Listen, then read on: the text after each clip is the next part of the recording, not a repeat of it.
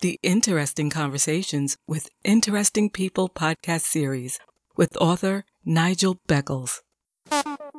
Welcome to the podcast. Please like the podcast and subscribe to this channel. Thank you. The very best way to promote your podcasts. Podpage makes it easy to create a podcast website with just a few clicks. Every page is optimized to be found on Google and it stays up to date forever. For more information, visit podpage.com. The future of podcast promotion. Have you experienced several failed relationships or been through a divorce? How can you avoid making the same mistakes again? How to avoid making the big relationship mistakes is out now. Hi, my name is Nigel Beckles. My new book is packed with practical and common sense strategies that you can use to make better relationship choices. Now you can discover the dangerous myths about love. If your relationship expectations are realistic, why you could be falling in love for all the wrong reasons. How to avoid making the big relationship mistakes. It's a book that could change your life. Available from Amazon.co.uk. Kindle version also available. When the Mood is Right, A Poetry Journey and Mood Swings by Queen P. Available on Amazon and all good bookstores. The Royal Affair by Queen P. Dim the lights, sit back, relax, and breathe. You have entered into the Royal Affair. Queen P. Poetry podcasts. Available now. The Royal Affair. Get ready for takeoff. Welcome back to my Interesting Conversations with Interesting People podcast series. My guest for this episode has been to prison several times for various offences, but is now an author and the creator of the organisation Breaking Cycles. Agos Youngsam. Hi Agos, welcome to my podcast series. How are you? I'm fine, thank you. And I just want to say thanks for having me. You're very welcome. So where do you live at the moment? Me, I live in Coventry, West Midlands. So did you grow up there? No, in fact, I grew up in Manchester. Well, kind of all over the place, really, between London, Manchester and Birmingham. So what was your childhood like? My childhood, it definitely wasn't settled. Like I say, it was back, forth between London, Manchester, Birmingham, London, Manchester. Not in that particular order, but our upbringing was pretty rough. It wasn't your normal upbringing. So how was your life as a teenager? My life as a teenager, again, that wasn't really normal. I spent the majority of my teenage years in prison, and that would have been from the age of 17 until I was 21. So, yeah, again, it would have been moving around, being kicked out of school. So there was no normality as far as I can remember. Well, you mentioned prison, and I understand you started selling drugs at a young age. How did you become involved with drugs? So I first got introduced to drugs, just the area basically. To be honest with you, the first time I ever seen drugs was when I was 13. It was, and I was out with some friends, and I was with a kid, and he was only 10. And I remember we went into like this room cupboard, and he's been smoking it. He's had heroin, what he must have stolen from his parents. I watched him put it on some foil. He was literally 10 years old, put it on some foil, was smoking it, and he was telling me it's like smoking 10 spliffs. That's the first time I ever seen drugs. I didn't try it myself, but that's the first time I ever seen drugs. So how old were you when you started selling drugs? I would have been, say, 14, probably a year after that. I've came across some drugs just by chance, and I've just started selling them. And what type of drugs were you selling, Agos? This would have been Class A, mainly heroin and crack cocaine, the drug of choice for the users at that time. And how long ago is this? This would have been in 1993, 1994, when I started. So you were supplying, but I understand you actually started using drugs yourself. What were you using? That would have been heroin, and that would have been in 2003, 2004, when I went to prison whilst serving a prison sentence. So were you selling drugs on your own, or were you in a gang? I wasn't on my own. At the time, I was in a gang, and I was. There would have been a period where I was selling drugs for myself. There would have been a period where I was selling drugs for my brother. And there would have been a period where I was selling drugs for older gang members. So besides selling drugs, what other crimes were you involved with? I would have been involved in burglary, robberies, and drugs. They were the main crimes. How old were you when you were arrested for the first time?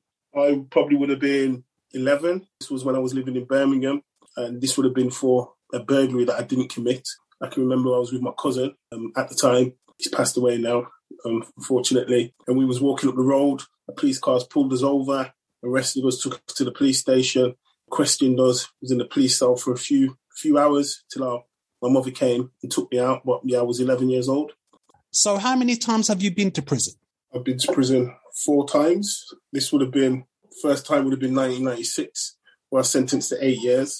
Then served 4 and a bit years, came out in 2001, then went back in 2003, served 7 years, came out in 2006, went back in 2008.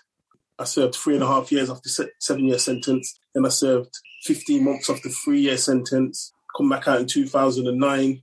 And in 2010, I got 9 years in prison and served 4.5 years and came out in 2016. And that was the last time I went to prison. So did you go to prison for drug offences? Was it all about drug offences or were there other issues or crimes? Mainly drug offences, but there would have been robberies on my last sentence, a 9-year sentence. That would have been for a robbery. So how old were you when you first went to prison and what was that for? I was 17 and that was for supplying drugs and that was for a robbery also. I was the youngest at the time. There was other adults involved. I was the youngest and I was the only one that was sentenced. So seeing you've been to prison several times, what is the experience like? What is it like being in prison? The experience, it's not as bad as people would like to think. I suppose depending on who you are, because everyone can have a different experience. If you're a weak-minded individual, I suppose your time can be hard. I.e. myself personally, the experience was, I describe it as a youth club where you cannot go home because they've got, on the wings, they've got pool tables, table tennis, and you come out every night, chill with your friends, play pool, play snooker. So the experience, it wasn't really hard at all for me. So considering you've been to prison several times, do you think certain people become institutionalized? Yes, definitely. Some people, some individuals that go to prison, that for them, that's all they know.